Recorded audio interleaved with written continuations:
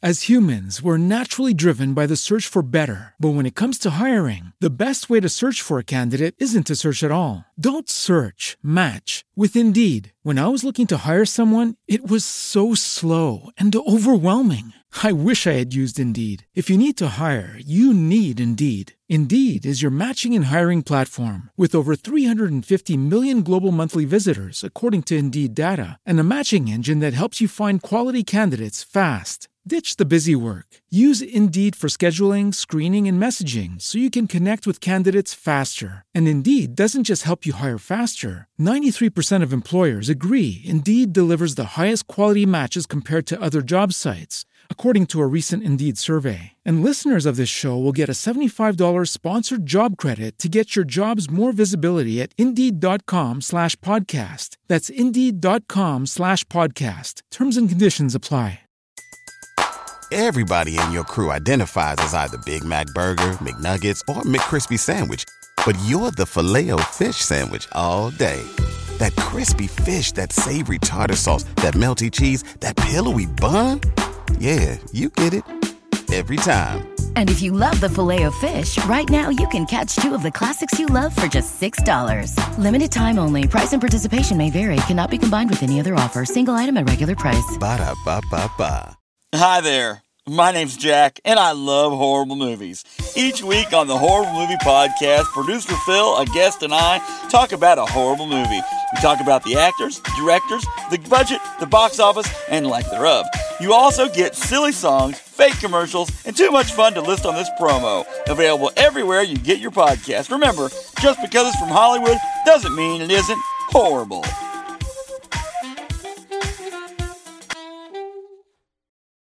Live from a bunker in the heart of the Ozarks, a podcast whose friends and family are fed up with our bioacoustics, it's Sif Pop.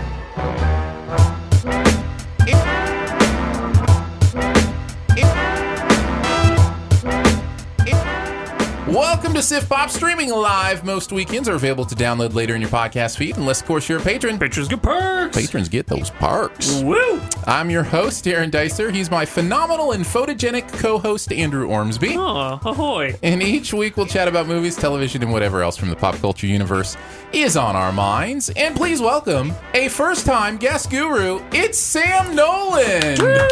Hello, world of Sif Pop. It is an honor. It is an honor to finally be inside of the audio files I always treasure so much. Well, it's an honor to have you inside our audio files. We're glad to have you here. Sam is a staff writer at Cinemaholics.com. John Negroni, who's been on the show before, fellow Pixar lover.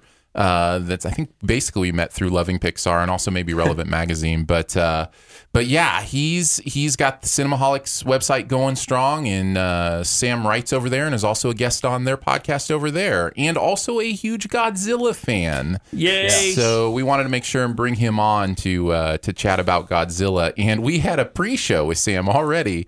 And I couldn't get you guys to stop geeking out about Godzilla. Even in the pre-show, you guys were going crazy. You just wait until the spoiler cast for Oh, man. I might as well goodness. just leave. Do you guys just want to do the spoiler cast together? I mean, I'll sit here maybe, but... We're going to be talking about some Easter eggs, maybe some Easter Island eggs. Hey. Starting already. I just thought maybe you meant the eggs that were in Madison Square Garden in the Godzilla that shall not be named. The movie we do not talk about Oh, yet. yes. Yeah. That doesn't amount to anything more than a lot of fish. Yeah. That's right. I am excited to hear you guys nerd out. I really am. And by the way, if you aren't a Sif Pop member, now would be a great time to throw up $3 because that pre-show was a lot of fun. We went over Sam's list of shame, which was totally fun. Hearing you guys geek out was fun. We did a little, non-linear storytelling. The pre-show was recorded out of order in a lot of ways, so it's a fascinating time with us during the member pre-show. Now that I'm thinking about it, I don't want Phil to edit that at all. I just want people to see the background ideas for how we thought we could make it work. Right. There's no possible way it's going to work. Work. I mean, Phil could be. We could get Phil a podcasting editing award if he makes that work. You know what I mean? Like that's pure editing genius if he can make that work. Yeah. We're gonna have a good time. We already are having a good time. Excited to do so. We have got a lot of fun stuff to do. Of course, our buried treasure that we like to finish with. We've got a best ever challenge about creature features. And of course, you can check out the full list of the Sif Pop writers at sifpop.com on that best ever challenge. And we've got another twofer. We're doing another twofer this week. We'll start with Godzilla, and then we'll also review Booksmart. And Andrew, I don't think you got a chance to see Booksmart. Nope. Sam, I'm checking in with you. Have you seen Booksmart? I have indeed. Okay, good. So we'll have two of us that have seen it. Andrew, you can ask any questions as somebody who hasn't seen it, and that'll be good. And Sam, you're younger than I am, so I think I'm really glad that you're here to kind of have a younger perspective, because it's definitely a movie about high school now, not high school when I was in high school. So sure. So that'll be, I think, a really great conversation. I'm excited to get there. But first, we like to kick it off with some Do We Care? Every single week, I scour the internet to find out what is going on in the entertainment world. I pick 3 topics for us to discuss, and we must decide whether we care about them or not. I love the little pause there. Or not. Or not. Did you see the person who said you should just add or nots like every 3 words? Yeah. I know. I thought about it. Every single or not week. Yes, exactly. Number 1. Robert Pattinson is Batman now. Is he? He is I didn't really, know it was really official. Batman. Yep, today. 9 hours ago they announced it. Okay. Yeah, he is Batman. All right, not Nicholas Hoult. Not Nick Holt. I got to be honest, I was kind of rooting for Nicholas Hoult. I'm actually okay with Robert Pattinson. No, I'm totally okay with Pattinson. That's who, if I had to pick one. Yeah. I think I would have liked Holt, but I think Pattinson will do great. Good jawline on that Pattinson. That's all I care about. Oh, yes. Sam, what do you think? I look forward to the day where I can write an article that's every live-action Batman ranked by jawline. Yeah. And I assume that Robert Pattinson will be somewhere at the top of that list. The man has a very excellent jawline, and he's a very excellent performer. So I'm excited to see where this goes. The movie itself, I've been skeptical about for a while. I'm not really sure. Obviously, I'm not really sure what it's going to be because they haven't said exactly what it is, except that it's a prequel. But who knows? It comes out, 2021? Is that what it is? Something like that, yeah. I mean, we trust Matt Reeves, though, right? Like, he's done good stuff. Yeah, I love the Apes movies. Yeah, I think Dawn of the Planet of the Apes especially is quite a good movie, and also Cloverfield. So, maybe it'll be good. That's what I end up coming down on most. That's of these life things. in 2019. Yeah, maybe it'll be good. Maybe it will be good. I like this. From the first time I heard it was possible, I thought that's a good choice. I think for the most part, the idea that people are upset about this is kind of a straw man. I don't think a ton of people really are. I think people know that Pattinson, there are maybe those, Twilight's awful kind of people that, might feel that way. But for the most part, if you're paying attention to cinema, Robert Pattinson's done more than just Twilight. Twilight is awful, but he's a good actor. Yeah. Yeah. Yeah. So there we go. There you go. We got a new Batman, ladies and gentlemen. Go see Good Time and then tell me that Pattinson will be a bad Batman. Yeah. Yeah. What was he just in? High Life? High Life. Have you seen that, Sam? The one where they're in space? Yeah. Have you seen it, Andrew? No. Yeah, I saw that. Boy, that's a movie. Yeah. Wait, when you say it's a movie, are we talking like Moon, it's a movie, or are we talking like Sorry to Bother You, it's a movie? Ooh, those are great. Those are great spectrums. On the spectrum of Moon to Sorry to Bother You, High Life is probably closer to Moon, I think. Yeah. So, but there's certainly some Sorry to Bother You in there. Yeah. So, yeah. Because that's a movie. I don't know what else. I don't know what else to call it, but a movie. Number two. Japan is building a new theme park. This is definitely different than what we normally do, but it is a Hayao Miyazaki Studio Ghibli theme park. Like Howl's Moving Castle, Ponyo, Spirited Away, My Neighbor Totoro, Grave of the Fireflies. Yeah, all of those. So not to get into any sort of GIF conversation, but is it Ghibli or Ghibli? I don't know. Sam, what have you heard? I've always heard Ghibli. Yeah, me too. Well, then it's probably Ghibli. Okay. Because I didn't know how to pronounce it. I just thought, coming from where we were talking about mispronouncing words for our whole life, I just assumed it was something maybe I just mispronounced, but... Ghibli. Ghibli? Ghibli. Theme park around Studio Ghibli stuff. See, even now you're saying Ghibli. Well, that's because that's what we changed it to. I thought you said you changed it to Ghibli. No. We are changing the actual pronunciation to Ghibli for you, Andrew, so that you can be right. Well, thank you. That's so considerate of you. Let's invent a new one and call it Ghibli. Ghibli. That's right. Studio G theme park. It should be interesting. I don't know. Like, what are the rides? Probably the bus from My Neighbor Totoro. You just get on a bus? You just get on a bus. Yeah. Painted like a cat. Yeah. Ooh, or what is the Spirited Away? There's going to be like a sauna, where you can go and just relax. Like a walking house or something? Yeah. Oh, yeah. Yeah, I don't know. It could be interesting. I want to take a ride in Hal's Baba Yaga house, Right. That'd just be great. Yeah. I love Hayao Miyazaki movies.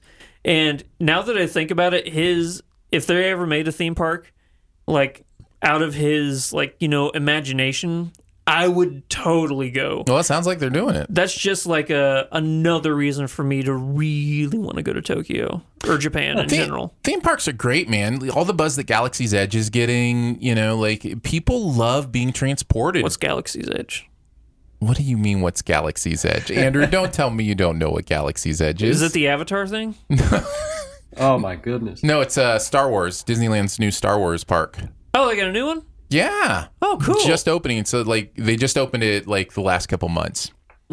So, I think actually it's not even technically open yet. I think technically it's in, cast previews.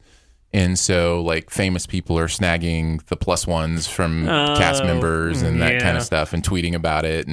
But it looks phenomenal. You can go drink blue bantha milk and all sorts of fun stuff. Ooh. So you're not selling me out. If the thing you're leading off with is you get to drink blue bantha milk, I mean, Aaron, didn't it look good when you were watching that movie and you're like, oh, I just got to get some Star Wars milk in me? Yeah. Ooh. Gosh.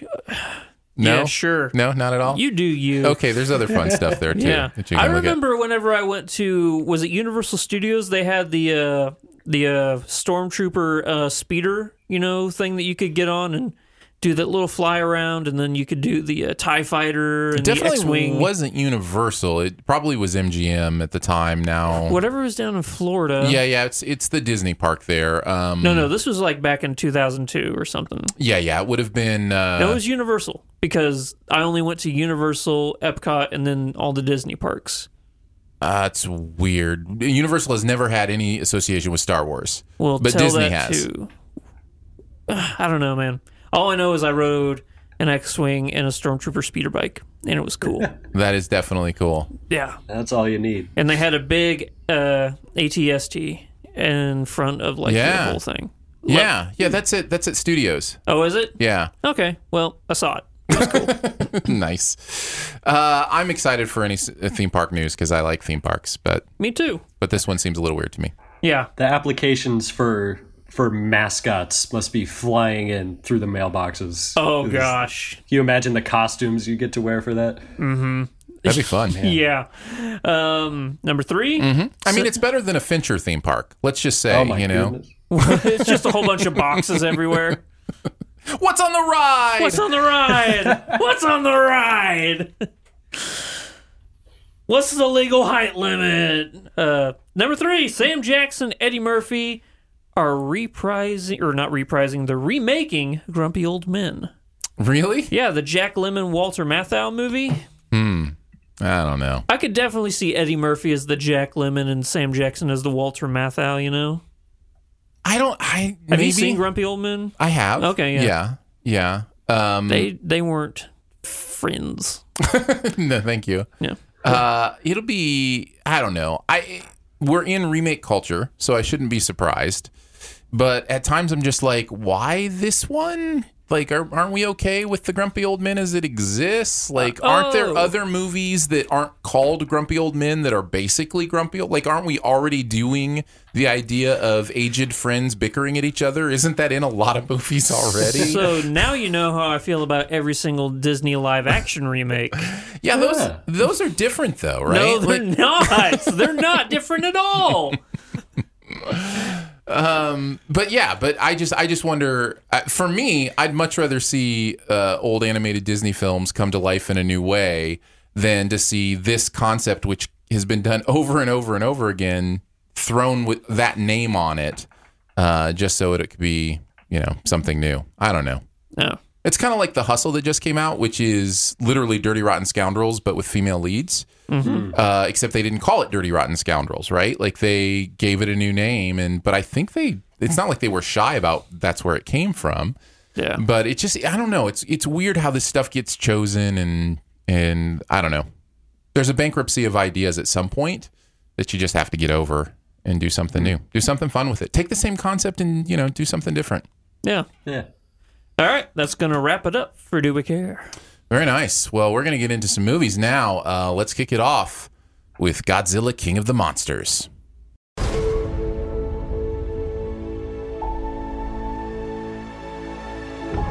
Mothra, Rodan, Ghidorah. Oh my. They're moving like a pack. They're hunting. They all respond directly to an alpha. We stop this Ghidorah. We stop them all. Is there another creature that might stand a chance against him?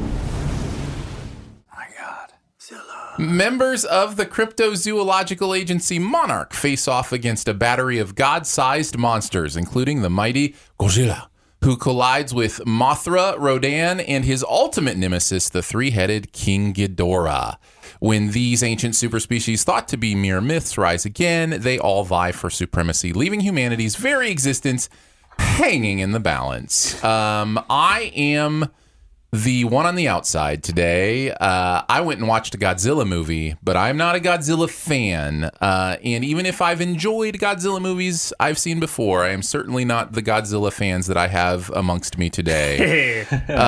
Andrew is a huge Godzilla person. Mm-hmm. And seen every movie. Sam is as well. In fact, Sam, you were starting to tell me before the show about what you've been doing recently. Tell us what, your process before going to see Godzilla King of the Monsters. It was a very long process because one thing I like to do is when a big franchise movie is coming out, obviously I like to see all the ones that came before it. And so if I was sane, I would have said, okay, I'll watch the Gareth Edwards Godzilla and that'll be enough. But because I'm a complete maniac, I decided, you know what I'm going to do? I'm going to watch every Godzilla movie before this new one comes out. And not only that, but watch a handful of other movies that are sort of tertiarily related to the outside. Like the Gamera movies and stuff? It was difficult to not include the Gamera movies. I'm talking about weird stuff like the Mysterians and Dogora, which was completely forgettable. But Gorgo. What's that? Did you ever see Gorgo? Gorgo is a treat. That is certainly a crazy one. Yeah, Gorgo. Yeah, Gorgo's the best, guys. Can I play? Yes. So you saw all. So how many movies is that? I think Toho has like 25 Godzilla movies, something like that. They have Toho has produced, I think, a little bit over 30. I think it's 35 at this point. And did you watch all of those? I watched every single one. So all told, all the movies I watched amounted to 60. What? And I watched all of them. That's what I've been doing for the past 4 months, like almost every day, and almost half of them in the past month because I was dramatically falling behind. I had to crank them out just like 3 or 4 a day.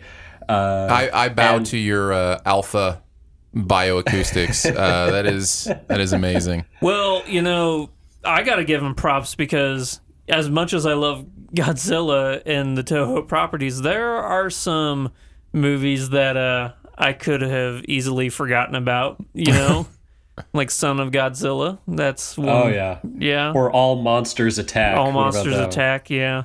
Or Godzilla versus Megalodon. Yeah. And just to be clear, if you're listening to this, nobody's working from a list in front of them. Andrew has no notes. This is all straight from the brain. That's what's happening here. It's good to know I'm among experts. This will be really interesting, really fun. Here's the question I have, even before we get to the like it, loved it, dislike it, hated, or it was just okay. Here's the first question. Just a simple yes or no will do. You can explain maybe a little bit. But do you think your fandom in love for Godzilla, and this goes for both of you, had an impact on your watching this movie? Like, do you think it, and what I mean by that is as far as wanting to like it, not wanting to like it. This is how I feel with Pixar movies, right? Yeah. Like when I go to a Pixar movie, I'm vaguely aware of my bias, right? Yeah. And I'm just wondering if you guys have that experience as well with something you love so much. Sam, I'll let you go first. I think the answer to your question is yes, in the sense that it did have an impact in how I watched it. I imagine maybe my reaction would be about the same, but it would be for different reasons had I not done all this build up. So I think there are certain observations I had that I feel like maybe someone less familiar would not have made. Okay, Andrew? Totally. 100%. Yeah. I think that's normal. And I think it's one of the things we talk about on Sif Pop a lot. And I think we need to continue to normalize. And that is, bias is not a bad thing. It's a normal thing. If we're not willing to admit our biases and understand how our mind works and wants to like things more than other things, I think we're doing a disservice to our criticism, right? To our, to talking about this stuff. So I'm glad that you both kind of feel that way, because I think it's important that as humans we go, oh yeah, this is something I've loved, and so of course I'm going to want to go in there and love it more. And I think that's really valuable, and it's certainly good information for anybody who's listening to this to go, okay, I'm not a huge Godzilla fan. Maybe I would be more with Aaron, or, I am a huge Godzilla fan, so let's listen to what, Andrew and Sam have to say. And I think there's good stuff to take across the aisle as well, so I think it'll be a good conversation. So let's get there. Did you like it, love it, dislike it, hate it, or it was just okay, Andrew? Loved it. Loved it. Loved it. Sam? High side of just okay. High side of just okay. I'm distraught as well. I'm on the low side of just okay. I'm almost tripping into didn't like it. In fact, by the end of talking about it, I probably will have traversed over into didn't like it. I find that happening with me when I start to actually verbalize the issues that I have with movies. I'm like, yeah, I didn't really like this. So there will be those moments. Andrew, let's let you start, with some general thoughts on why you loved it. What did you love about it? The visuals. I mean, there are several shots in this movie I want as a poster on my wall. Yeah. I mean, it is so cool. The grand scale of it all, and that's not, a pun or anything like that. I mean, just like how some of these shots, are just like giant landscapes with these giant kaiju, just in the background or something. Just in particular, there's two. The very final shot of this movie, and then there's a shot in a snowy area with Ghidorah and Godzilla, and I'm like, I want those as posters. I want those as posters right now.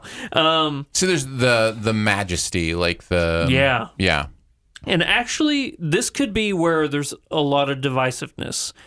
I like, over the course of these three movies in this universe, I am a fan of this world building. I love the, idea of these ancient titans who have been around forever, and that there's, tunnels that lead, throughout the world, and that's how they traverse and everything like that. And just so many cool things to where they're trying to make this a quote-unquote believable enough, understandable in some way. Yeah, they're not just him-hawing, they've been around forever, they live down deep below, they're trying to make, a universe here, this kaiju universe. Well, and they're doing some world building as well with the idea of what these creatures are, what their intentions are, what their motivations are. I was talking about the original King Kong just recently, And the idea that what makes that movie amazing and still somehow holds up after, what is it, 70, 80, 85 years? Something like that, yeah. 86 years. Oh, it's insane. Is because they understood that the character of King Kong had to be an actual character and also be the villain and also have us have empathy for the villain in some way. And you watch that movie and it's very obvious they understood storytelling, right? And that's, I think, what they're trying to do here is find some of that storytelling foundation for these creatures. Now, I won't spoil what part of that revelation. I don't even know if it's a spoiler technically because I don't know what's been revealed in all the movies you guys have seen. But there's a spoiler point about Godzilla's main rival that is kind of part of that world building, right? Like that's canon. Is it? Okay. I don't know. I'm always, weary of messing up the experience for somebody, but it's what you're referring to is canon, but it's also not revealed in the trailers. So that's why we're just going to say, it's canon. We know what you're talking about. Yeah. Oh, yeah. This movie also really emphasizes Ghidorah as this imposing threat. You know, he's always been in cinema one of my favorite villains ever, and I think this movie does such a good job of capturing that. You can tell that Dougherty, is that how you say his name? The director, is it Dougherty or Daughtry? I think it's Dougherty. Dougherty. You can tell that guy is a Godzilla fan. You can tell he's a Godzilla fan. Yeah, and that really comes across to what I think other Godzilla fans be like. Oh, I see what you did there. There are Easter eggs aplenty in this movie. And I didn't pick up one of them. Yeah. Like, not a single one. Like, I can't think in this movie. But you know what's nice? And I'll give the movie credit for this. I also didn't pick up moments where it was like, that was an Easter egg, right? Because I don't get it. Like, like some movies, like I talked about this with World of Warcraft. World of Warcraft is like this. And what else just came out recently that I compared to World of Warcraft? It's the same way. That there's a lot of Easter eggs that are obviously Easter eggs, even if you don't know they're Easter eggs. Was it like Endgame or Shazam or something like that? No, it wasn't either of those. But where it's a moment I have in a theater where I'm like, I get that you're making a reference here. I just don't get your reference. But with Godzilla King of the Monsters, I don't know that I ever really felt that. So if you're saying it's full of these references, it wasn't full of them in a way that was distracting to me. And was it Detective Pikachu? It was Pikachu. Okay. It absolutely was Pikachu. The idea that there are these winks and nods to stuff that I'm not familiar with, but I'm very aware that you're making one. Like, that's distracting, right? So I didn't feel that necessarily with Godzilla. So I think that's in its positive category. Yeah. What are some of your general thoughts, Sam? Yeah, I agree with a lot of what Andrew's saying. I think the visuals are fantastic. I think they're just as good as Gareth Edwards' previous movie, which I thought was really fascinating too.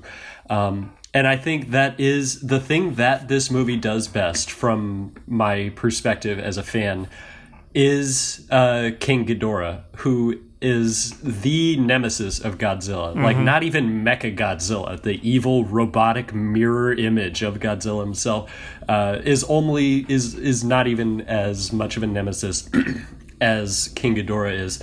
And I like that this movie is very narratively flawed, I think. And that's ultimately my biggest problem with it, is that it isn't paced in a way that allows me to sort of get wrapped up in it as much as maybe I would have liked to, or to sort of feel the weight of certain moments. Certain moments I did, and in fact, quite a few of them I did, and I think that's where this movie really shines the best. But ultimately, what I think this does the best is that it tells a story that does justice to these characters that I've come to know over the past few months. Meeting the monsters, obviously, in a way that I've never seen before. And I think this, quite frankly, is the best version of King Ghidorah we've ever had, where it truly gets to the heart of why he is the ultimate villain of this series. And I'm sure we'll get into that a little bit more, but that's sort of where I'm coming from this at, I think. Very nice. You guys touched on the things I did like. The visuals are at moments. I think I would say they're frameable, right? Like there are visuals in this movie, like you were talking about, that you wanted a poster on your wall. Mm-hmm. At the same time, I don't know that the action was great. Like I felt like a lot of the way these fights were shot relied heavily on atmospheric, hiding things. So rain and snow and darkness. And I mean, could the monsters ever fight on a sunny day? Like, I mean, it's one of those things where it's like, I get that something big is going on here, but I can't really tell what it is except in bits and pieces. There's also a lot of typical quick cutting and those kind of things to hide things. And I think it's, in some ways, it is what makes those big pullback, frameable moments. It makes those even better, because all of a sudden you get perspective when you haven't had it during the middle of the fight. And then you're like, oh, here's the whole perspective. But I kind of wanted that a little bit more in the, the actual fighting of these monsters. Because if I'm not going to connect to the narrative, which I didn't, if I'm not going to connect to the story, I have to be excited about when's the next big fight. And I just, like, the fights almost got boring to me at times. So it was rough, because I just kept going through wanting to be excited about something and then just not, Yeah. I agree with everything you said. Yeah. But my only pushback is I love the fact that there was I also love the fact that there was so much, weather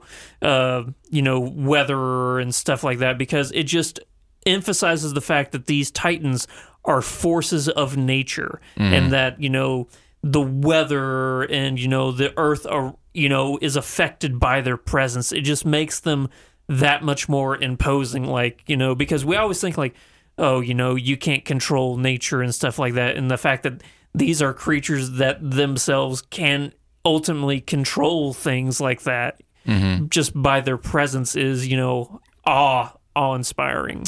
Lots of Kong references in the movie. Yep. And I know they're part of the same universe, obviously. This is what we're leading to, right? Like Godzilla versus Kong, isn't that a thing that's the next movie that's happening? Oh, yeah. So my thing with Kong is I am famously a defender of Kong Skull Island. I think that movie is a lot of fun. Yeah. And part of the reason is I feel like it's spectacular in a way in the action that this movie isn't. And what I mean by that is I can see what Kong's doing. I can, there's sunshine, and you know what I mean? Like, it's like they're not afraid of showing me the actual creature. And I feel like in Godzilla, what I'm trying to say is it felt like they were afraid that their computer generated monsters weren't going to look quite right in the light. And so they wanted to make sure that, they were always shaded in some way. That's what it felt like. And you could be absolutely right. Maybe it's a story decision, but it didn't feel that way to me. So that was my kind of main issue through watching the movie, was just kind of, I just had fits of boredom during the fights where I was just like, why?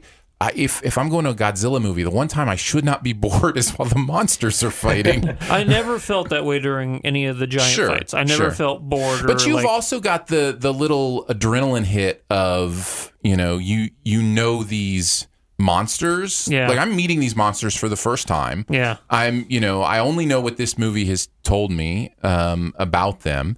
And so I don't have those little adrenaline hits of, oh, I've always wanted to see this. Yeah. I've always wanted to see. It's like, no, I'm seeing this, but I don't necessarily know what I'm seeing or why it's cool, So there's a little bit of that. Any other thoughts? Even negative? Are we negatives now? Sure, yeah. Man, this story is lacking. It's, yeah. Yeah. Whenever it is like a human aspect or a human story arc, it's just so meh. It's like you could have flushed that out. These human villains are so negligible compared to like the King Ghidorah, story arc or anything like that. I'm like, I thought it was really brave for them to have Tywin Lannister be a character in the movie. That was yeah. That was really interesting. When Ghidorah shot him with a crossbow, I was like, wow, did not see that one coming. And world's on the biggest crossbow. Yeah, on the toilet of all places. Yeah, it's weird. Yeah. I didn't even use toilets. Yeah. It's a waste of a great cast too, right? Like that's the thing. I love you got Vera Kyle Farmiga. Chandler, Yeah. Vera Farmiga, Charles Dance, Sally Hawkins, Millie Bobby Brown. Yeah. Which I didn't mind her character all that much. I think for what she's given, Millie Bobby Brown does a really good job. Well, that's what I'm saying. Like you've got O'Shea Jackson Jr. in here who's been doing great work. You've got Bradley Whitford, who I always love. Thomas Middleditch. Yeah, and Ken Watanabe. Like there are such great names in here, and it's just like the movie does not know what to do with them. I will say I really did like Ken Watanabe in this movie. Mm-hmm. Yes. I really did. Yeah. Oh, yeah. I agree with that. Yeah. I think best character in both movies, I think. Yeah. But yeah, it is. That is something that I've been thinking about, because I think there's a lot of movies that have like just these star-studded casts, and it's difficult because obviously it's a huge movie. You got all these human characters in addition to the monsters, so obviously not all of them are gonna get to be as fleshed out as they might be. So part of the disappointment might just be the fact that they're in it. And that that their role just isn't particularly nuanced or something, is always disappointing, isn't it? Just to see, like, you got this great actor, why don't you do something with them, you know? So I think Sally Hawkins especially is particularly underutilized. But I think it's very interesting that you two are both taking issue with the story, because I actually thought that was one of the better parts. Tell me about it. Not necessarily for the way it plays out, but in the way that it, in sort of the underlying message it seems to be getting at. I've never seen another Godzilla movie, and I think it's very fascinating and very relevant. I'll try to be vague because it involves a couple of plot details, so I might have to speak a little broadly. Sure, here. Go for it. But basically, what we know from the trailer is that there are the Earth is dying. We've seen this in like literally every Godzilla movie, and going back to like the 60s, there was a movie where Godzilla literally fought pollution. Yeah, the smog incarnate. monster. The smog monster, Hedorah. It's fantastic. And so this is not a new thing by any means. It's about how humans are an infection, a virus, a disease, whatever you want to call it, on Earth, slowly killing the planet, and extinction is inevitable, if not right on the horizon.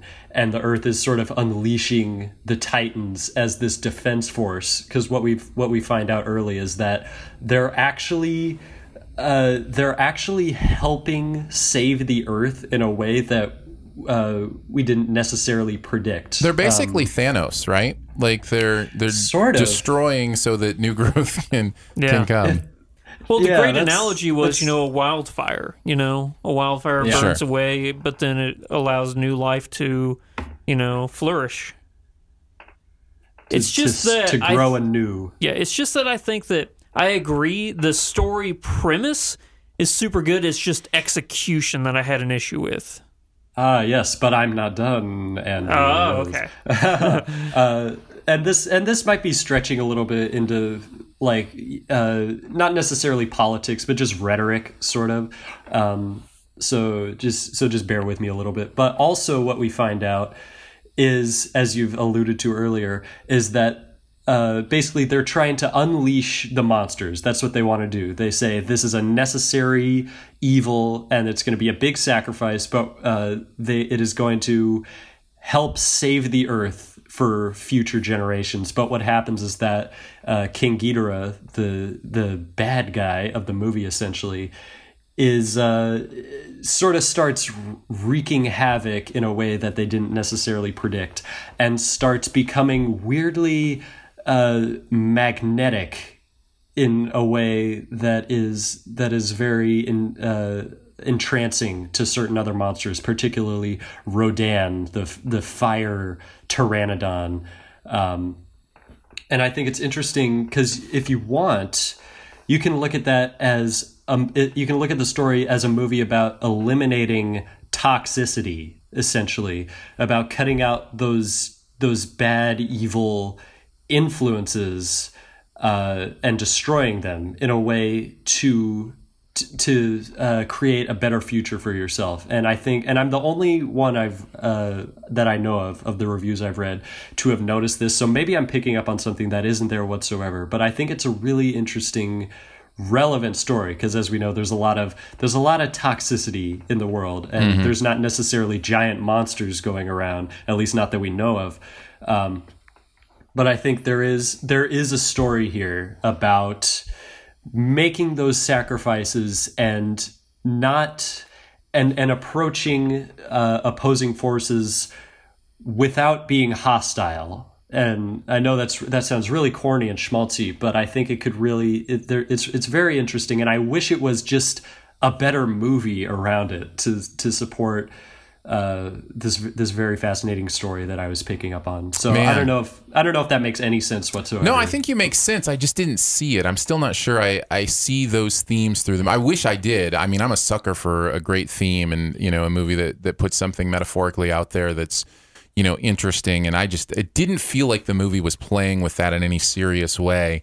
It's not nuanced, that's for sure. And partially, too, because it's just handled so sloppily.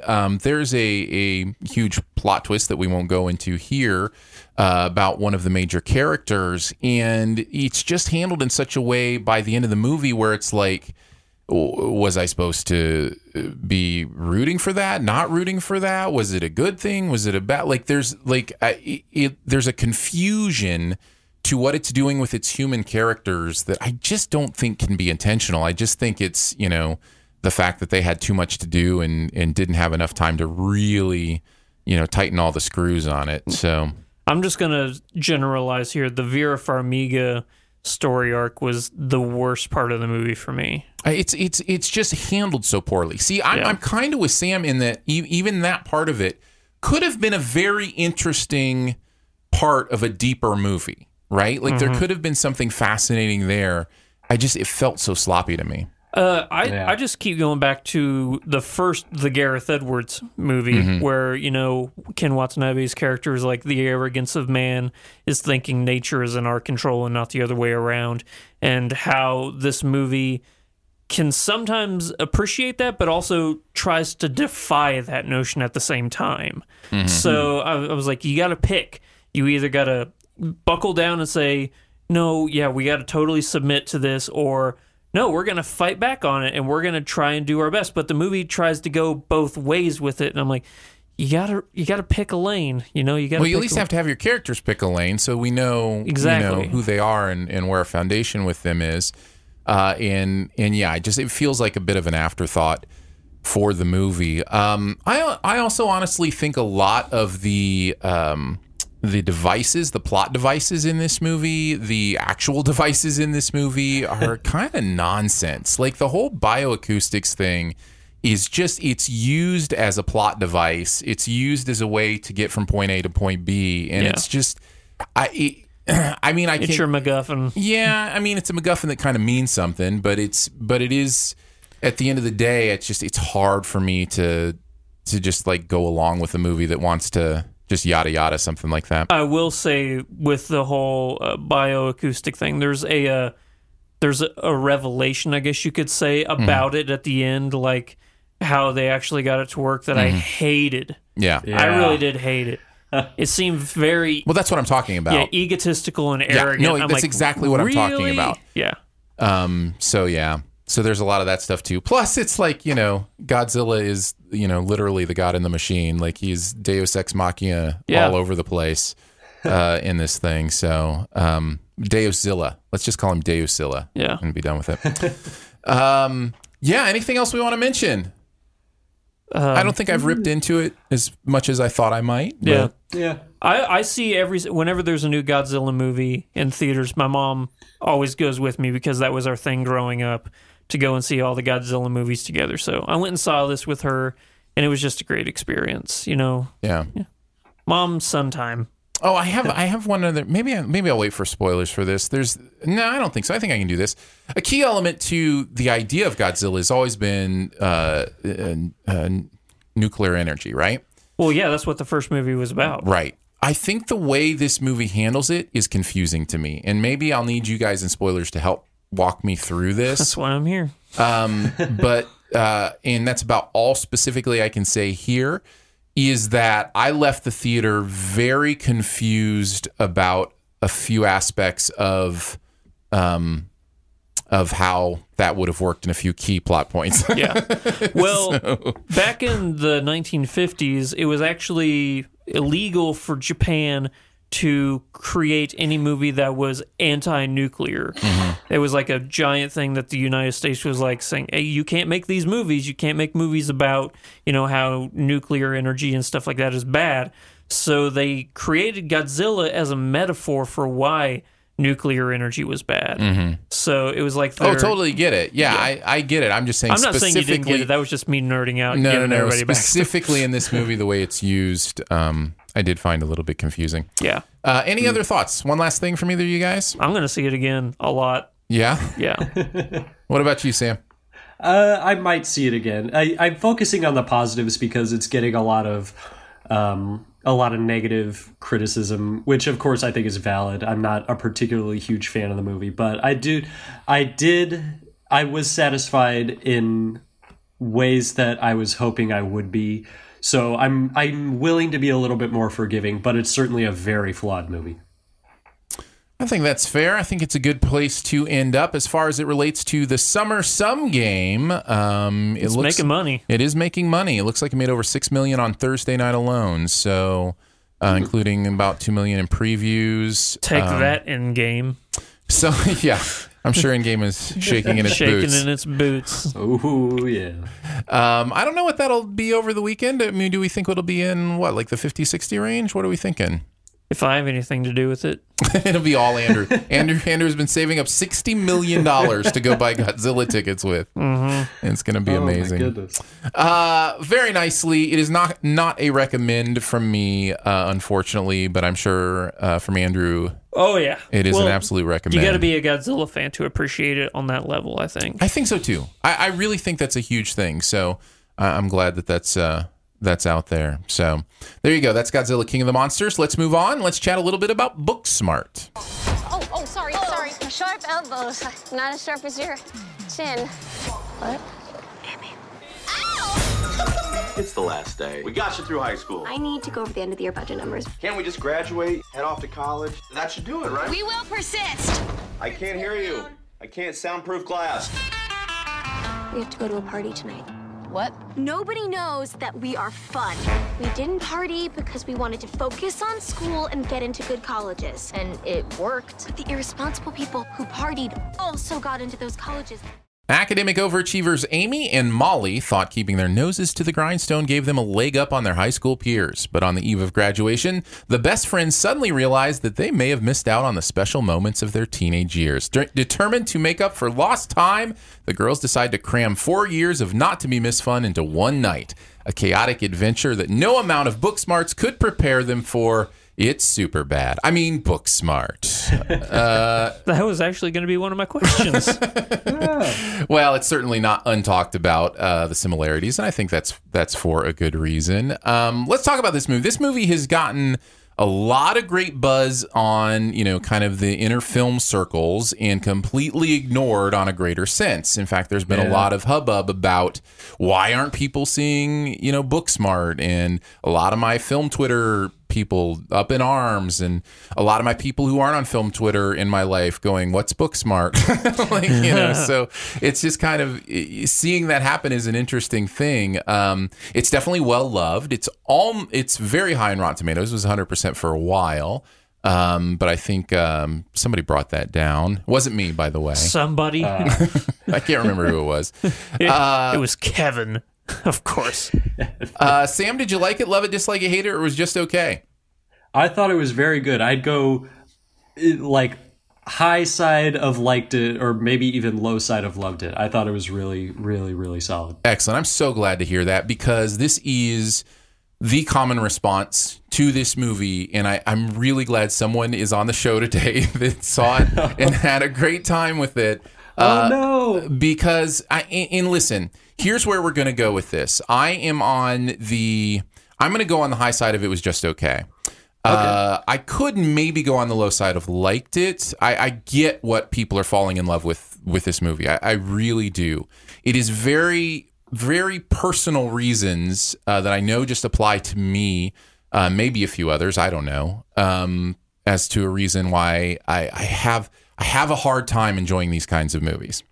And we will get into that. But before we do, Sam, please lay some love on this movie. Oh, excuse me. I've got a bit of a sniffle. I would love to. It's this is being touted as sort of the movie, like the high school movie, or the high school movie for Gen Z to end all others. And you're Gen Z, right? I was born in 99, so is that a yes? I believe that's a yes. By the way, okay. I have a child who was born in 99, so I just felt very old right now. That's amazing. Yeah. Well, I'll be as sensitive as I possibly can. So son, tell us about Booksmart. Well, Dad, I would love to. It's it captures the high school experience of now in a way that I've always wanted to see. Not in the way that it presents a realistic representation of it, or that it understands me. But it's definitive because of the perspective that the story is told through. It's told through the perspective of, frankly, just like the not popular crowd, in air quotes. They're not necessarily introverts. Are you talking about Amy and Molly, the main characters? Yes. Okay. I am. Yeah, they're not among like the cool crowd that everyone probably knows from their high school.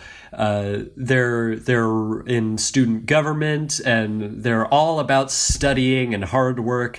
And they say there's a part where they're saying like, yeah, we're cool. We have fake IDs. Those are college IDs to get into their library. So that's sort of the extent that their debauchery goes to as compared to their classmates. And I love the way that it addresses the pain and the loneliness that is so easily felt by anyone, especially now when everything is so public and so, everything's just out there on the internet and even in person now. Everyone's really expressive with just their lives and everything. And this, of course, just speaking from what I know. I graduated high school in 2017, so I imagine it's relatively the same. Yeah, I would imagine so. Later. Unless something crazy happened right after I left. Right after you left, it all got nuts, man. It's like, oh man, Sam wasn't here to hold it together anymore. That's right. But yeah, I love the way, especially towards the end, where everything that's happened, because it's a big, raucous, raunchy adventure gallivanting through the city, taking lifts that happen to be driven by Principal Sudeikis, which I thought was hilarious. It's this adventure through the city. It takes place some nondescript town in California, or maybe it's specified, but I can't quite remember. It's just a little community. But the way it all amounts at the end, when they finally get to this party that they want to go to, because that's their whole deal, is they want to have one last night before graduation where they get to go out and party like they've always wanted to and like their friends always have. And they finally get there, and the movie doesn't end. That's what I love, is that it recognizes that getting to that place is not the end goal. And that it's just like any other part of life, there's some good, there's some bad, and they finally get a taste of just the I use the word again, just the pain of adulthood, essentially. I mean, I'm not an expert on adulthood by any means. I don't even consider myself to be a part of it yet, but it's there, and I think I love the way that this movie really isn't afraid to lean into those heavy, frankly, sort of maudlin emotions that are seen in a lot of high school movies, but not in a way that is always so empathetic and so effective to me as an audience member. So I could, every scene has a laugh out loud moment, but it'll be immediately followed by like one of the biggest just greatest moments of acting I've ever seen. So it's one of my favorites of the year, and I would be amazed if it doesn't end up on my top 10 of the year. And so I could even see it again, because God knows the movie needs the money. Yeah. Caitlin Dever is amazing. Yes. She's just incredible. She's like one of my new faves. She's so great in this. And her and Beanie Feldstein, their friendship in this, their chemistry is so great. And I think they make the movie. They are hilarious. This movie is hilarious. Billy Lord is hilarious in this movie. Then you've got people like Will Forte, Lisa Kudrow, Jason Sudeikis, putting in some fun stuff. So this movie is in all the ways a good hang, right? Like it's a fun experience. It's interesting. It takes its time to give you some good drama, some big moments. And so I am not surprised at all people are falling in love with it. So here's where I will open up a little bit. And I'm going to be honest here. This is me being a little bit vulnerable, more vulnerable than even usual here on the podcast. But it is hard for me. Let me see if I can say it this way. And by the way, this is the only time I'm not going to tweet about this. I'm not going to publicly say anything more about Booksmart. I want to let people who love that movie just love that movie, because there's a lot of them, and it's, I get it. I totally get it.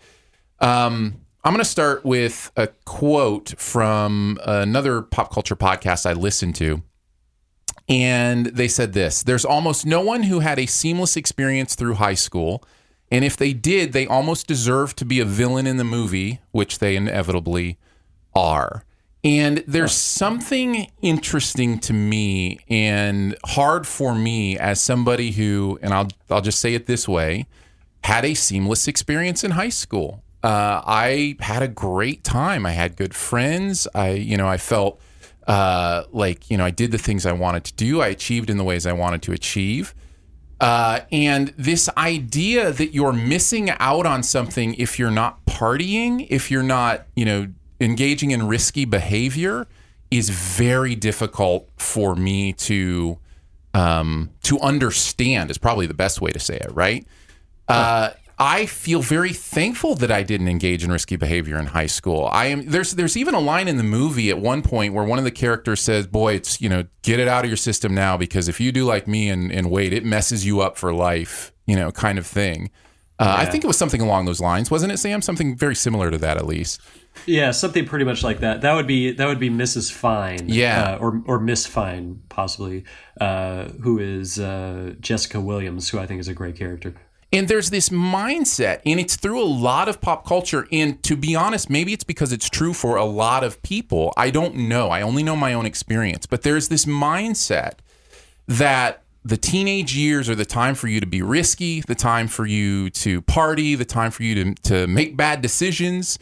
And it's like, as human beings, shouldn't we be saying, actually, no time is the time to do it? But if you do it, here's how you work. You know what I'm saying? Like, there's a very difficult thing for me to understand why everybody feels like it's just something that every teenager has to do at some point, because I wasn't that person. And I've never looked back on that time and gone, "Oh man, I wish I had gone out drinking with my friends," or "I wish I had tried all the drugs," or, "I wish I had been having sex," or, you know what I mean? Like, I just haven't looked back at those years with regret. I've actually been very thankful that I feel like I processed a very mature, adolescence, through adulthood. And I get how that sounds. That's why I'm never saying this again. Like, I totally understand how that sounds and how foreign that might be to a lot of people. But I want to be the one who's at least willing to say, look, it's not inevitable. You can make wise decisions. I'm not perfect. I've messed up many times,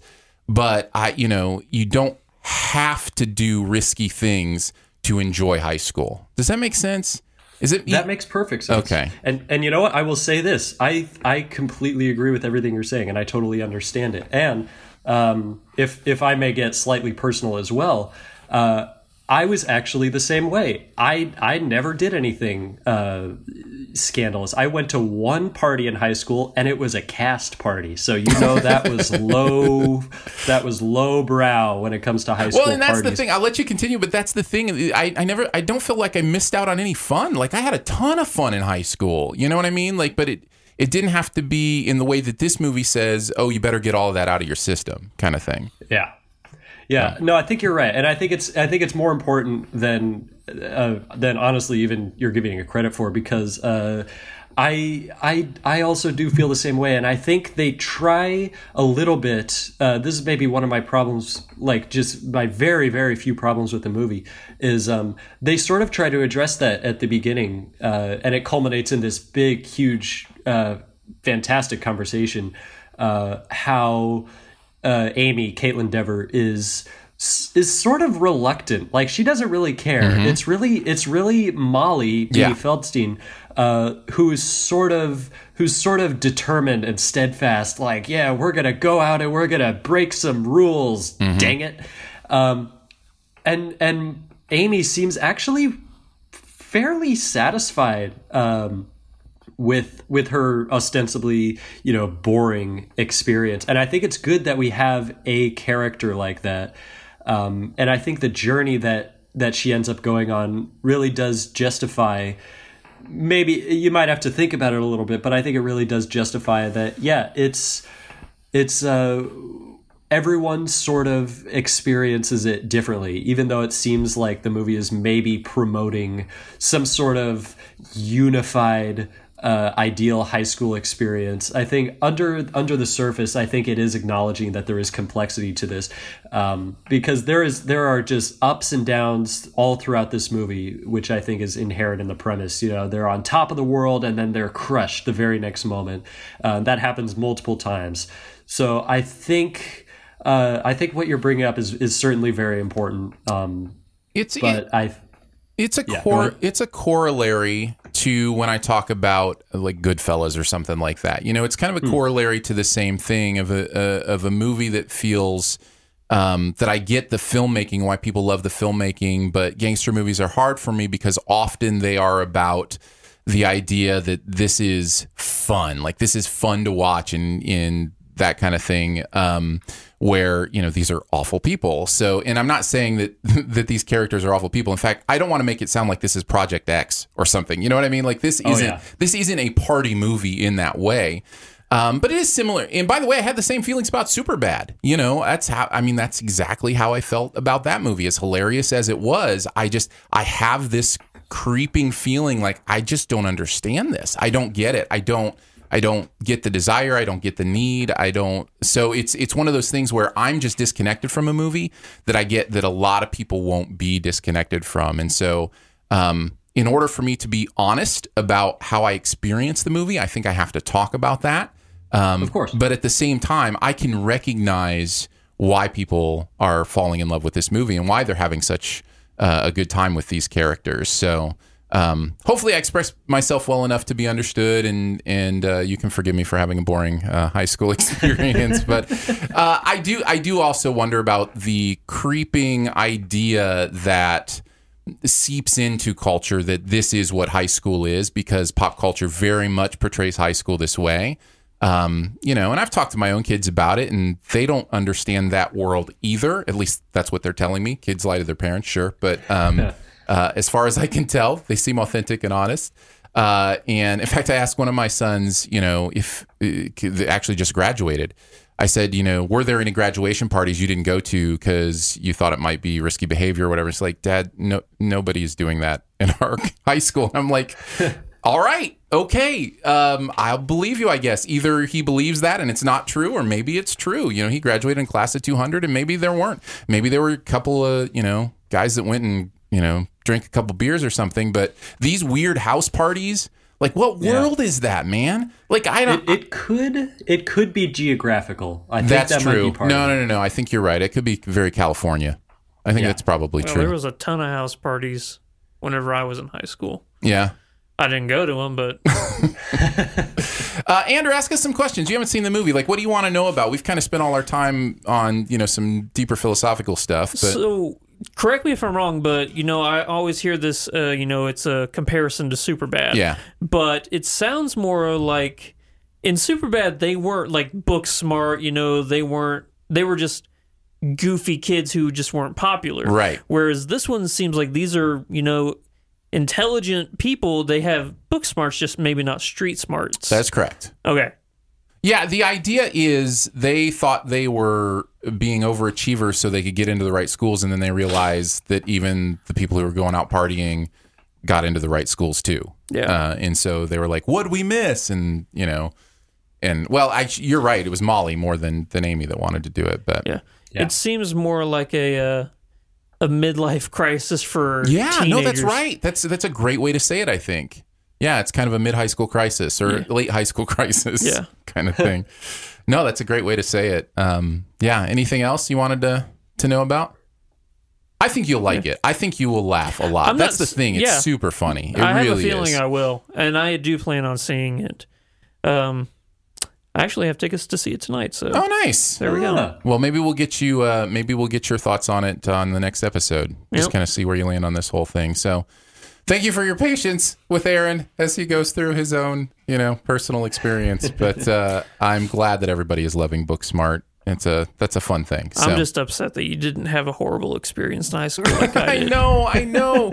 Well, that's when I heard her say that on the podcast I listened to, that they deserve to be a villain. I'm thinking, I deserve to be a villain? Like it's hard for me to understand that concept that, that if you are making wise decisions, that's a bad thing. You know what I mean? Like I don't know. And again, I'm not perfect. I'm not saying I'm perfect. Obviously I've made mistakes, but it's just, I didn't do them because I thought I was missing out on something. I did them accidentally, Yeah. So, yeah. Before we head on to the Best Ever Challenge, just a thank you to our members at SIF Pop. We love you. Thank you for making this possible. We could not do it without you. There is a beautiful members-only pre-show that you get to listen to that we did with Sam. Feel free to check that out in your own dedicated podcast feed. By the way, all those will come in to you automatically. Huge thanks to Danny, who's a new member of SIF Pop. Thank you. Appreciate that. And Tate as well, hopping in and throwing a couple bucks a month our way. If that's something you are interested, we thank you highly for doing that. If you want to do it, just go to Patreon. Patreon.com/SiftPop, SIFTPOP. Comes with some real fun perks. And thanks again. All right, let's move on to the Best Ever Challenge. We're going to do Best Ever Creature Features. These are movies like Godzilla that feature big creatures. So the creature feature, I think we can pretty much draw it back to King Kong, the original King Kong. The idea of taking a big monster, putting it on the screen, and watching people squirm. So we're going to do our top 5. We'll go from number 5 to number 1, and then we'll throw out some honorable mentions as well. Sam, we'll let you start as the guest. What is your number 5? Sure. So when it came to deciding how I was going to sort of define my parameters for the list, there were a ton of movies that I had to choose from, and there are so many that I still have yet to see, obviously, just because I haven't had the time. But I wanted to choose, the movies I wanted to choose for my list are something in which the creature either sort of represents something or is just imposing in some notable, memorable fashion. So as a result, my number 5 might be a little bit of a cheat. And so, and if it wants to be disqualified, then I do have an alternate choice. So my number 5. We won't disqualify anything. We'll just make fun of you. We don't do any disqualifying. I will keep that in mind. All right. So if in that case, then my number 5 is the Babadook. Oh, okay. That's an interesting choice. One where the creature might not even really exist, which is why it might be a little bit of a stretch. Yeah, that's a bit of a stretch, but we'll let you go with it. Yeah. We don't talk about the Babadook on this show enough because neither of us are horror fans. So, but I love that movie. It's good. Yeah, it's a good movie. What do you got number 5, Aaron? Well, let me talk about the Babadook a little bit. Okay, yeah, absolutely. Yeah, so the Babadook, which you've probably heard of, came out in 2014. It's the movie in which there's a woman who's about to give birth, and then suddenly, while her husband is driving her to the hospital, gets in a huge car wreck that kills her husband. And so as a result, their child is born into a world right from the beginning of trauma and anguish that lasts all the way until until like it's getting close to his 7th birthday, and the kid is sort of misbehaved in a way that is sort of eating away at Amelia, the mother, played by Essie Davis. And what happens is that the boy finds this book, like this mysterious storybook somewhere, about a creature called the Babadook, which is sort of just a shadowy specter that isn't necessarily physical, but it's this insidious underlying force of it might be something that's being denied or something that's being repressed. I might be getting the phraseology slightly wrong, but it's if it's in a word or if it's in a look, you can't get rid of the Babadook. So it's something that is like a distant memory of some past evil, and it just starts to infect their household in this really slow burny, really frightening, really creepy way. Like roaches start crawling out of the walls, or do they? And the mom just starts sort of slowly spiraling into madness. And by the end, it sort of pulls the rug out in a way that recontextualizes the entire movie. And the monster never really shows up. There's a couple of times where there's like maybe a faint sort of mirage kind of vision of what might be a monster, but it's not like a slasher. It's not where the monster's hiding around a corner and is going to attack at any moment. It's that it's always there and has to be dealt with, and it's difficult to deal with, and it's really atmospheric, and I think it's a really, really solid movie. Nice. Number 5. Totally agree. My number 5 is The Host. Yeah, honorable mention. This is definitely one you need to check out. This is where not enough people have seen it. No, absolutely not. And this is where I fell in love with Bong Joon-ho, and have since loved Snowpiercer and Okja, and am very excited about what's his new one that's in the festivals right now. It's like Parasite or something like that. Yeah, Parasite. There's something he is able to do with the combination of the subtleties of humanity combined with absolute insane sci-fi premises that is really fascinating to me. And I also think he likes to mix it up a little bit. Okja is a that's an interesting frequency movie. Like, you have to be on its mindset to really fall into a movie like Okja. It's strange, it's weird, it's different, but if you can lock into his frequency in that movie, I really think it's beautiful and meaningful. So I'm excited about whatever he does. But yeah, The Host is where I fell in love with him, and it is a straight up creature feature. It is a straight up chemicals create a monster, and that monster's after people, and where it goes is just a blast. Yeah. It's a lot of fun. So there you go. The Host.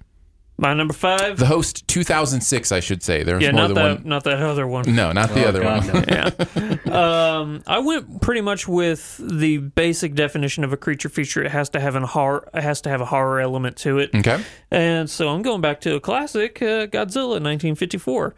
Nice. I actually I saw the Raymond Burr, the Americanized version it took me, I don't even know how many years before I realized that there was a version that didn't have him in it. That the Americans just filmed extra stuff and just threw that guy in the movie to sell tickets to it. So for the longest time, I didn't even realize. But the movie is fantastic. It is a human movie that just happens to have a monster in it as this giant metaphor, and I think it's beautiful. It's a classic that I think everybody should see. Yeah. Very nice. All right, let's move on to number 4. What do you got, Sam? Okay, so my number 4, also going back to the same era, and this one might also, it isn't like, it doesn't have a big monstrous monster, I guess. But it is another sort of insidious monster. It is the 1956 Invasion of the Body Snatchers. Oh, the original one. Yeah. I am in the minority of preferring that over the Philip Kaufman one with Leonard Nimoy and Jeff Goldblum and Veronica Cartwright. But although that one's great too, I think the 1956 one, that is one of my favorite sci-fi movies of all time, and sci-fi is my favorite genre. So it's the movie where, it's just a normal day in 1950s ideal America when suddenly everyone starts acting very strangely, even though they look exactly the same.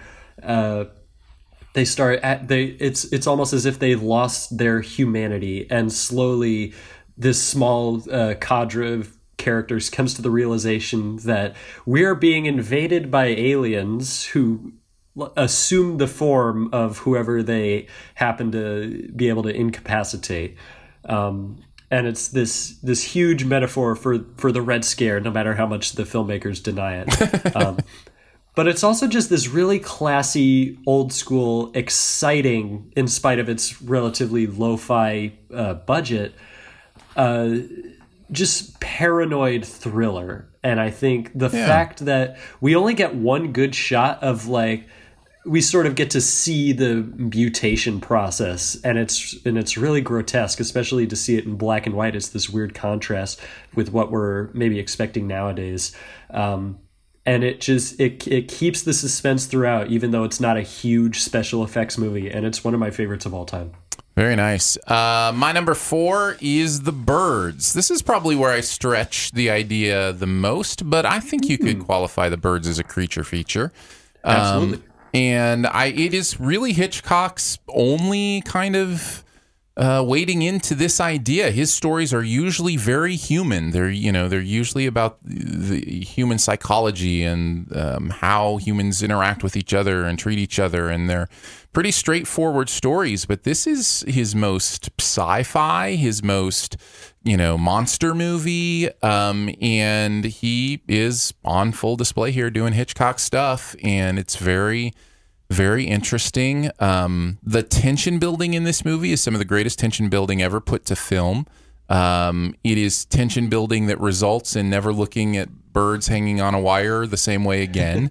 It is, it's fascinating. I remember how frightening the first time, even as, a kid who, was beyond the era of this movie, how frightening I still found that scene where they're trapped in the house and the birds are trying to get in the house, and it's just it's intense, crazy stuff.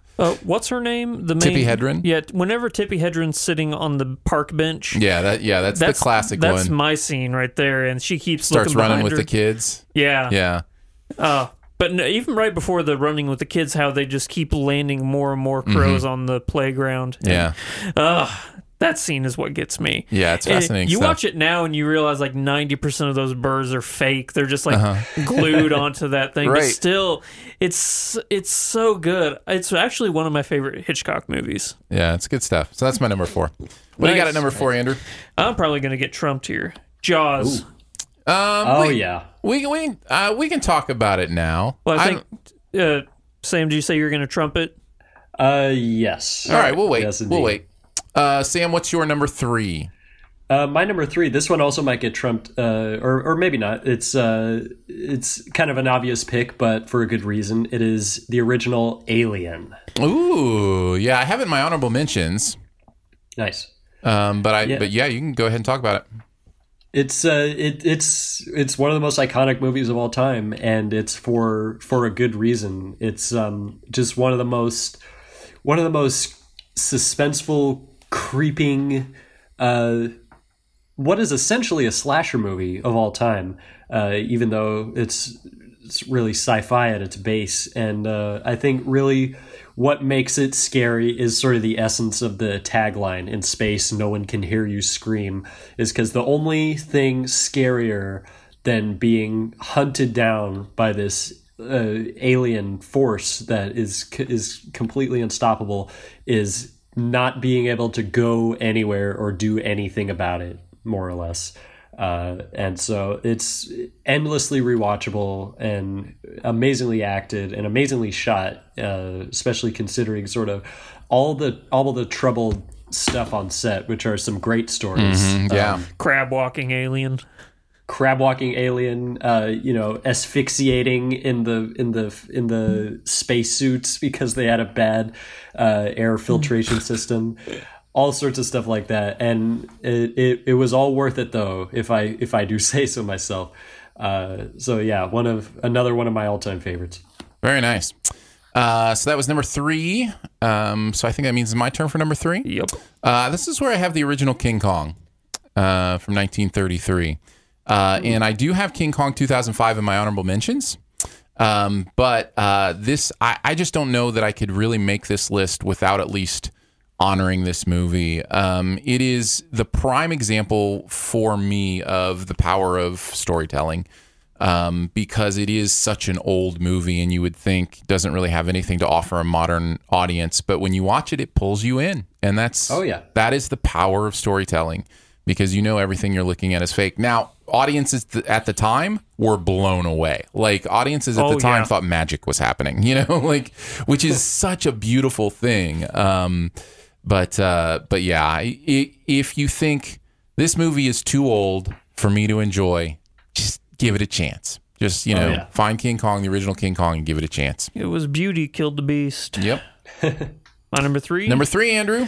He went with Alien. I'm going with Aliens. Okay, very nice. Yes. Yeah. Whereas one is more of a horror movie, I'm definitely more of a fan of the action, tone of the second one. Plus the Queen Alien, one of the best villains ever, just a walking, ominous, just horrifying creature, And the fight with her and Ripley in the mech suit is just iconic. I love it. So many amazing scenes in that movie, from that one to whenever they're trapped in the room with the face huggers and stuff. It's just, I love that movie so much. I prefer it over the original, but I love them both. Very nice. On to our number 2s. What do you got, Sam? My number, my silver medal winner is one of the ultimate creature features in almost every sense. It is John Carpenter's The Thing. Mm-hmm. Scariest movie of all time. It's up there. It's way up there. It's got such a simple hook. It's just an alien that can convincingly shapeshift into anyone it finds, or anything it finds, if it's alive, and just happens to find its way into this remote Antarctic facility in which help might never show up again. And so it's what is our responsibility at that point? Because this thing could easily take over the world if it wanted to. And everyone who's ever watched this movie has put themselves in the position, what would I do if I thought my friend might be secretly an alien that could kill me at any moment? And it's just, it keeps the suspense all throughout. I love the Russian roulette scene, basically, with the blood, where they're testing the blood with the wire. Mm-hmm.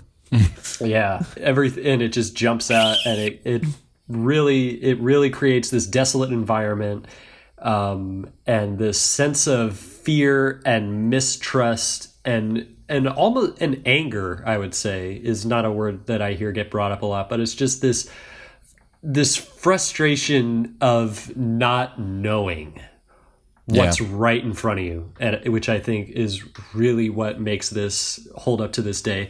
Along with the special effects and the acting and everything, it is second to one, I would say. Yeah, exactly. And I know what that one is. Yeah. That one is my number 2, so we'll just wait till it's your number 1. Gotcha. So yeah, I've got Jaws at number 2. Andrew, what do you got at number 2? Pan's Labyrinth. Oh. Ooh. My favorite foreign language film of all time. Wow. Nice. Going from the fawn to the Pale Man. The Pale Man is just horrifying on every single level. I think that Guillermo del Toro, whenever it comes to this type of movie where he really just comes into his own, really, and he's not doing Hellboy or, movies like that, which I love. But whenever he's doing movies like this or Shape of Water, whenever he's, really in his element and just making something out of pure love and passion, I think that's whenever you really see the magic that is Guillermo del Toro. Very nice. I'm not going to rain on your parade. My thoughts on Pan's Labyrinth are not nearly as nice. Everybody's allowed to be wrong once in a while. That's right. That's one of mine. Sam, do you like Pan's Labyrinth? I have not seen it. That would be another one. Another contender. Well, now you have to break the tie. See, you've got to let Andrew and I know who's right. I'll tweet at both of you once I see it. Thanks, buddy. Very nice. All right, so we're on to our number ones then, and we already know what we're about to talk about now. It was on all three of our lists at different places. Yep. Nice. It is Jaws. So tell us about Jaws since you have it at number one. Jaws is an all-time classic. It's amazing to think that it's almost 50 years old and that it still holds up so well. It's sort of the most adventurous monster movie you'll ever see. It's like not as doomy and gloomy as I think it had been made out to me before I ever saw it. Which was an amazingly pleasant surprise. It's got that adventurous theme that I love, where they're going out. Na, na, na, na, na, na, na, na, na. I love that when they're just. It's like, yeah, we're going out to get the shark, but it's also not afraid to get melancholy when they're, comparing the scars. She broke my heart, and singing the song and everything, and it just runs the gamut of emotions, and it's a monster movie, but it's about the characters, and it's the ultimate. It's sort of the ultimate aspiration for any monster movie in one sense, I would say. Yeah, man, that movie, the Indianapolis speech. Yeah, literally what I was about to bring up. The Quint talking about the USS in Indianapolis. Sometimes that shark looks right at you. Yeah, looks in your eyes. Yeah. There's this thing about a shark. It's got lifeless eyes, black eyes, like a doll's eyes. Quint was such a great character. Oh man. Yeah. Yeah, that's one of the best. Yeah. And then at the end of the story, he's like, anyways, we delivered the bomb. It's like, it's just so good. Yeah. I'm surprised none of you have my number one on your list. Well, maybe I do. Okay. I haven't heard my number one yet, have we? Well, I thought you said Jaws was. No, Jaws was my number two. Oh, okay. I didn't talk about it last time around. My number one's Jurassic Park. Ditto. Yeah. I just, it's such a perfect movie. Yeah.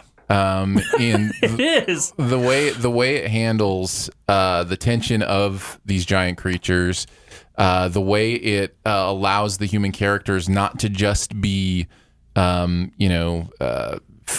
chased food, but something more that we actually care about, their philosophies, what they're thinking. Ian Malcolm. It's great stuff. So Jurassic Park's always going to be up there for me. I love Jurassic Park for the element of not man versus nature, but it's instinct versus intelligence, really. Can you outsmart something that has been genetically perfected, really, over however many decades, eons, centuries, whatever you want to say? Like the raptors, yes, I'm not even going to get into the whole, what's scientifically accurate or anything. I'm just going to go based solely off the movie and what the movie tells us. Yeah. Of how, dinosaurs are big chickens, by the way. That's what we've learned in modern science. Yeah, 6-foot turkey, apparently. Yes, apparently. But pretty much, it's can you outsmart nature, really? Can life find a way? There's so many moral quandaries, and something that I will not diss the movie for, but I would have liked to have seen. I would have liked to have seen Hammond really just go all villain like he does in the book. Like if they really would not have made him sympathetic, Yeah, from a book reader's perspective, because I did read the book before I saw the movie, and my perspective was both Hammond is so different and Muldoon is so different, and Muldoon just goes out so early and so quickly, and he's such an incredible warrior in the book, and it's just like, yeah, I miss that was as a book reader, that was my main complaint with Jurassic Park at the time, was, what are you doing to Muldoon? But as a movie, it works. Like, that's where that character is, done. So, but yeah. Yeah, it's the ultimate creature feature, really. That's what both you and I said. Yep. All right, honorable mentions. Yep, got a bunch. Sam, did you have any honorable mentions? Only like 3 dozen. Well, we're already a supersized episode, so let's just run them down. You can say as many as you want, but maybe only talk about a few of them. Why don't you go ahead and do that? Why don't you go ahead and run us through your honorable mentions, and that'll probably knock most of mine off my list. So, well, Jurassic Park was my alternate number 5, so it would have made my list. But I thought one of you might bring it up, and it turns out you both did. So it all worked out. Go. So you guys dig up dinosaurs? I love that. So try to. There's one that I really want to talk about, and it's not. Funnily enough, the reason I ended up not including it is because it's actually not a feature. It's actually a short, but it's one of my favorite short movies of all time, and it is an animated Superman cartoon from 1941 called The Arctic Giant, in which Superman fights a thawed-out Tyrannosaurus that looks nothing like a T-Rex because they didn't really know what a T-Rex looked like, or at least not our modern idea of it.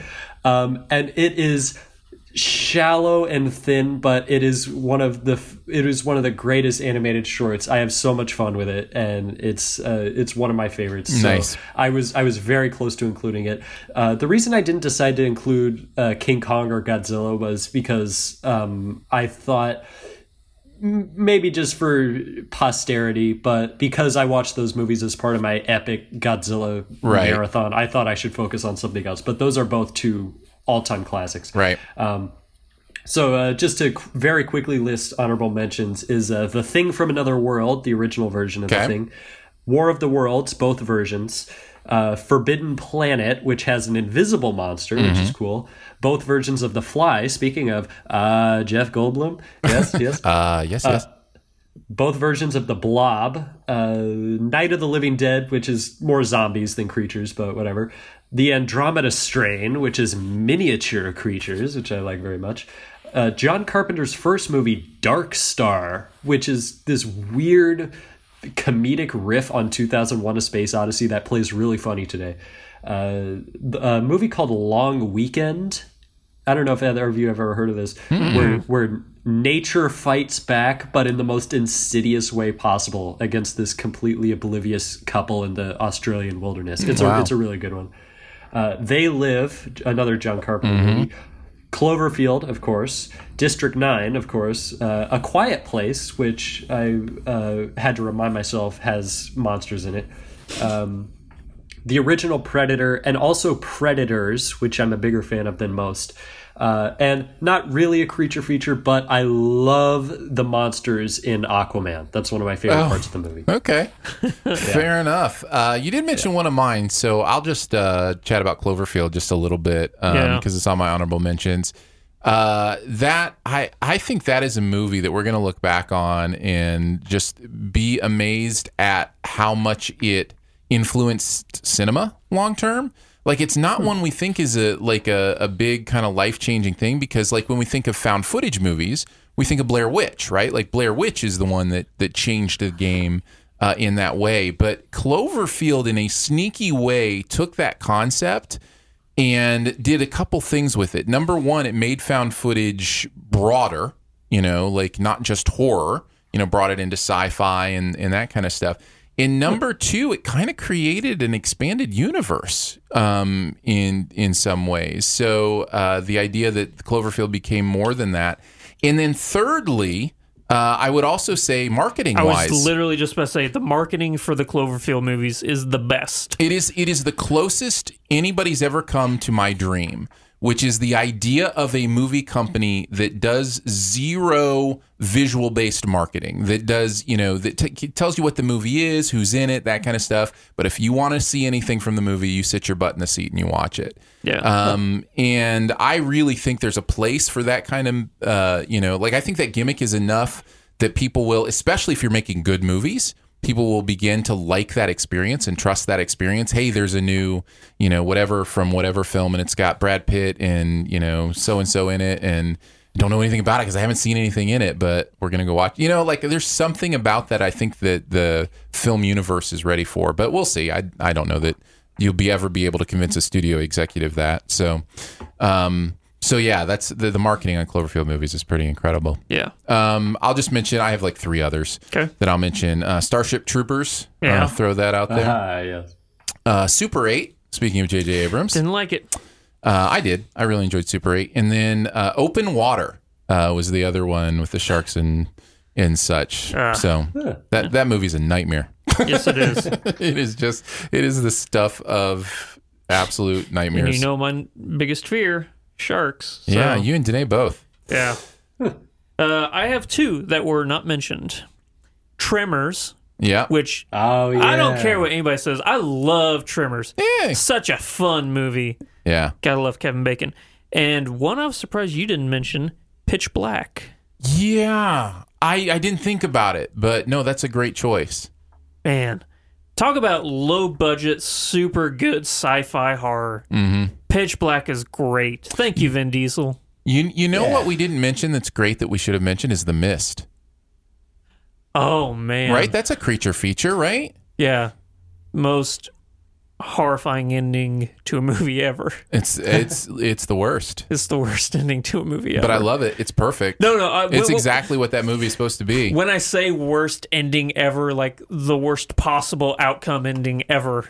Yeah. It's not a walk out the theater smiling movie. It might be, I say the worst ending, but it might be the best ending to a movie ever. I might actually consider The Mist to have the best ending to any movie It's hard to pull ever. that off, but I think they did. Yeah. Yeah.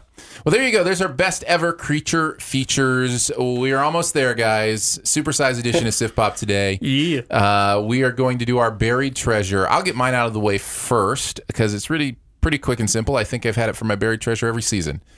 Sneaky Pete's out again. New season 3. And I think it is Sneaky, one of the best shows on TV. It is what I love about it is not just the performances. Giovanni Ribisi is great in this role, and the people around him are absolutely. Margot Martindale is fabulous in this show. But it is a con man show that understands we're willing to let the cons be pretty intricate and interesting. In the way that it's done that 3 seasons in a row and is still offering surprises and fun, kind of in that genre, is really impressive to me. So I thought I mentioned Sneaky Pete. I think that's an Amazon show. It is. So Sneaky Pete, if you want to check it out. Sam, why don't you go next? Sure. So mine is a little bit unusual, but it is relevant. I'd like to recommend a song that I am a huge fan of and have been ever since the second I started hearing it. One of the other big new releases this week was Rocket Man, the Elton John biopic. And there is an Elton John song that almost nobody has heard of because it's very unusual and doesn't actually sound similar to Elton John's other songs. But everyone I ever know who's heard it has said, man, this is a fantastic song. It's called Amorena. That's Amorena. And it is, you might know it as the opening credits song of Dog Day Afternoon from 1975. And it is one of the just the grooviest, most exciting, most vibrant songs I've ever heard, and it is sure to brighten up any boring commute to work. So Amorena and the album it is from is one of my favorite songs, and I think you'll agree if you give it a listen. Very nice. Andrew, what's that one thing in any area of pop culture that you want to let people know about? Well, I was going to have an Amazon show as my buried treasure, but I haven't seen enough of it since it just came out last night. You know what I was actually gonna bring up the fact that I can guarantee you there will be an Amazon show on a future buried treasure for me because I saw 30 minutes of it and I'm in love. Yeah, I've seen 3 episodes and wow, that's half the season. Is it really? I think there's only 6, yeah. Oh. We're talking about Good Omens since we haven't said it yet. But we're not actually talking about Good Omens. Yeah. What are we talking about? We're talking about Chernobyl. Now that I've seen enough of it, I can confirm it is one of the greatest miniseries of all time. It is. And one of the hardest to watch, I've heard. Yeah. I am so glad that I'm watching this week to week, because I don't think I could binge watch it. Well, people keep saying just prepare yourself for episode 4. Just be ready for episode 4. I'm just like, I don't know what that means, but you're not encouraging me to watch this show. It's, oh gosh. It's yeah. Yes, best recommendation ever. Yeah, episode 4 is hard to watch. It's crazy because the show just shows you the true horrors of what really happened. Yeah. And at the same time, you are so in awe of what these people are willing to do to try and stop a global catastrophe. Mm-hmm. They're trying to minimize the effect of what this is going to, right, do to the world. It's still, I think to this day, it's the worst tragedy in Earth's history. It's something that's never happened before. Mm-hmm. Even Fukushima, that just happened how many years ago, was a 10th of what Chernobyl was. Mm-hmm. And the level of realism they go to in the show with showing you what that level of radiation does to a human is horrifying. It's almost unbelievable. You're like, there's no way that would happen. I don't see how that could happen to somebody and they would still be alive, or, is that really even a person anymore, or stuff like that. But the acting is phenomenal. It's the way it's shot. The score is so haunting. It's so haunting.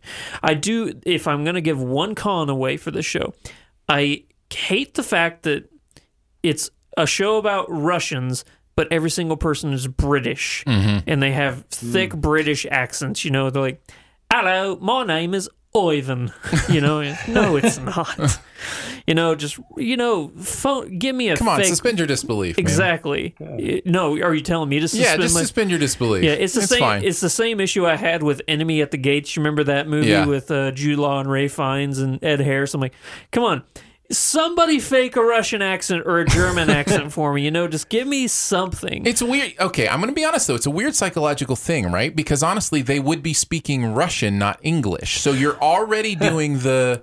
But there are parts where, like, in the show... But do you get what I'm saying? Like, totally it's weird that we can make the one suspension of disbelief, but the accent part we can't do. Yeah, but there are parts in the show, like, if there's ever, like, something over, like, the sound, like, loudspeakers or something, like, warnings and stuff, it's all in Russian. Yeah. Like, it's the actual, like, loudspeaker siren warnings, and it's not subtitled. Yeah. So you're like, okay, so that's in Russian with no subtitles.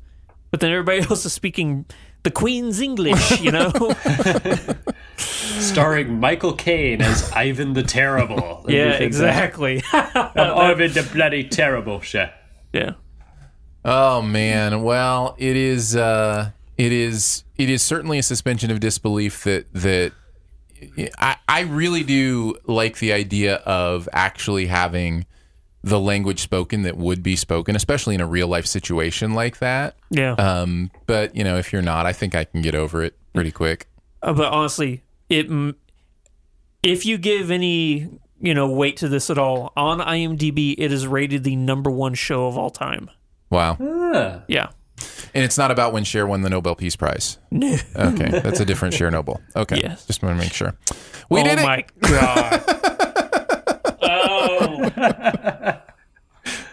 I didn't drop a pun the entire episode.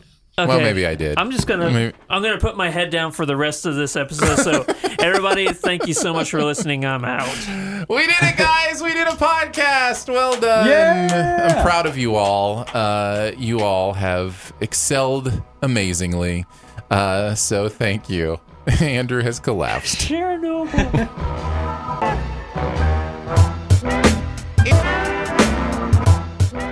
Thanks so much for joining us today for Sif Pop. It is part of the Studio DNA Podcast Network. You can find out more about other shows on the network at studiodna.media or by searching Studio DNA in your podcast player. Huge thanks to Andrew for hanging out with us today. You can find him at Flick Freaks all over the social medias, or crumpled on the floor when I make a pun. One of those two things. You know what? That's going to go down as your best / worst. We'll see about that. Challenge accepted. Challenge accepted. I'm Aaron Dicer. You can find me at Aaron Dicer on the social medias. You can also find Sif Pop at Sif Pop. Huge thank you to Sam Nolan for hanging out with us today. Thank you so much for having me. I had a fantastic time. We loved having you on, man. So tell us where people can find you, Sam. You can find me on Twitter at Samuel_Noland, and Noland does have a D in it, which is a mistake that has been made for generations of my family, and we're trying to grow out of it. But yeah, I write for Cinemaholics. I go on their podcast where we review movies. We also do a monthly show called The Extra Milestone, where we review a classic film celebrating an anniversary. This month, we're doing The 400 Blows from 1959, which is very exciting. So check that out. It's a pretty fun time, if I do say so myself. Very nice. We love the gang over there at Cinemaholics, so very cool, and good to see you over there doing some work. Much love and gratitude to our members of Sif Pop for making this a real thing. Support starts at $3 a month, and you get access to every bonus episode, as well as some other fun perks, including a monthly video hangout, that kind of stuff. All your support directly helping Sif Pop expand in 2019 to some fun new areas. We just launched live video last week. That is thanks to the members of Sif Pop, and that'll be a thing most weeks. We'll have a live video of the podcast recording that will pop up on our YouTube channel, which you can subscribe to. Just go to youtube.com/SifPop. Lots of ways to connect with us. You can leave a comment, or you can rate or review the podcast wherever you listen to it. Throw some stars our way. We would appreciate that. You can also email us at feedback@sifpop.com with any questions or comments you had. And finally, if you're having a good time, your movie-loving friends will probably like it too, so let them know about it, and that listening is much easier than throwing the perfect murder mystery party. We will be back next week with Dark Phoenix, right? Isn't next week Dark Phoenix week? So we'll be talking some X-Men next week, and we'll see you then.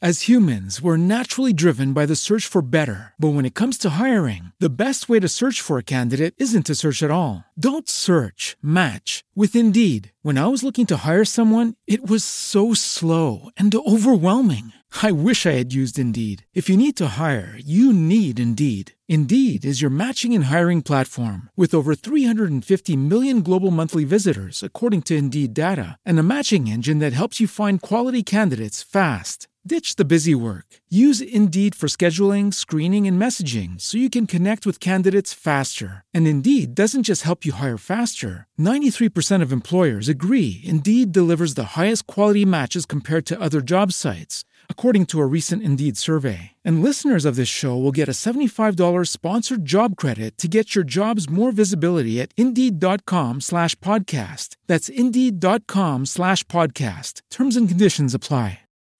Swimsuit? Check. Sunscreen? Check. Phone charger? Check. Don't forget to pack the 5-Hour Energy. It fits great in a pocket or carry-on, and the alert feeling will help you arrive ready for anything. Now get 20% off when you use code 5HETRAVEL at 5hourenergy.com. Expires April 30th. One-time use only. Not valid with other discounts. Remember, visit 5hourenergy.com and use code 5HETRAVEL to save 20%.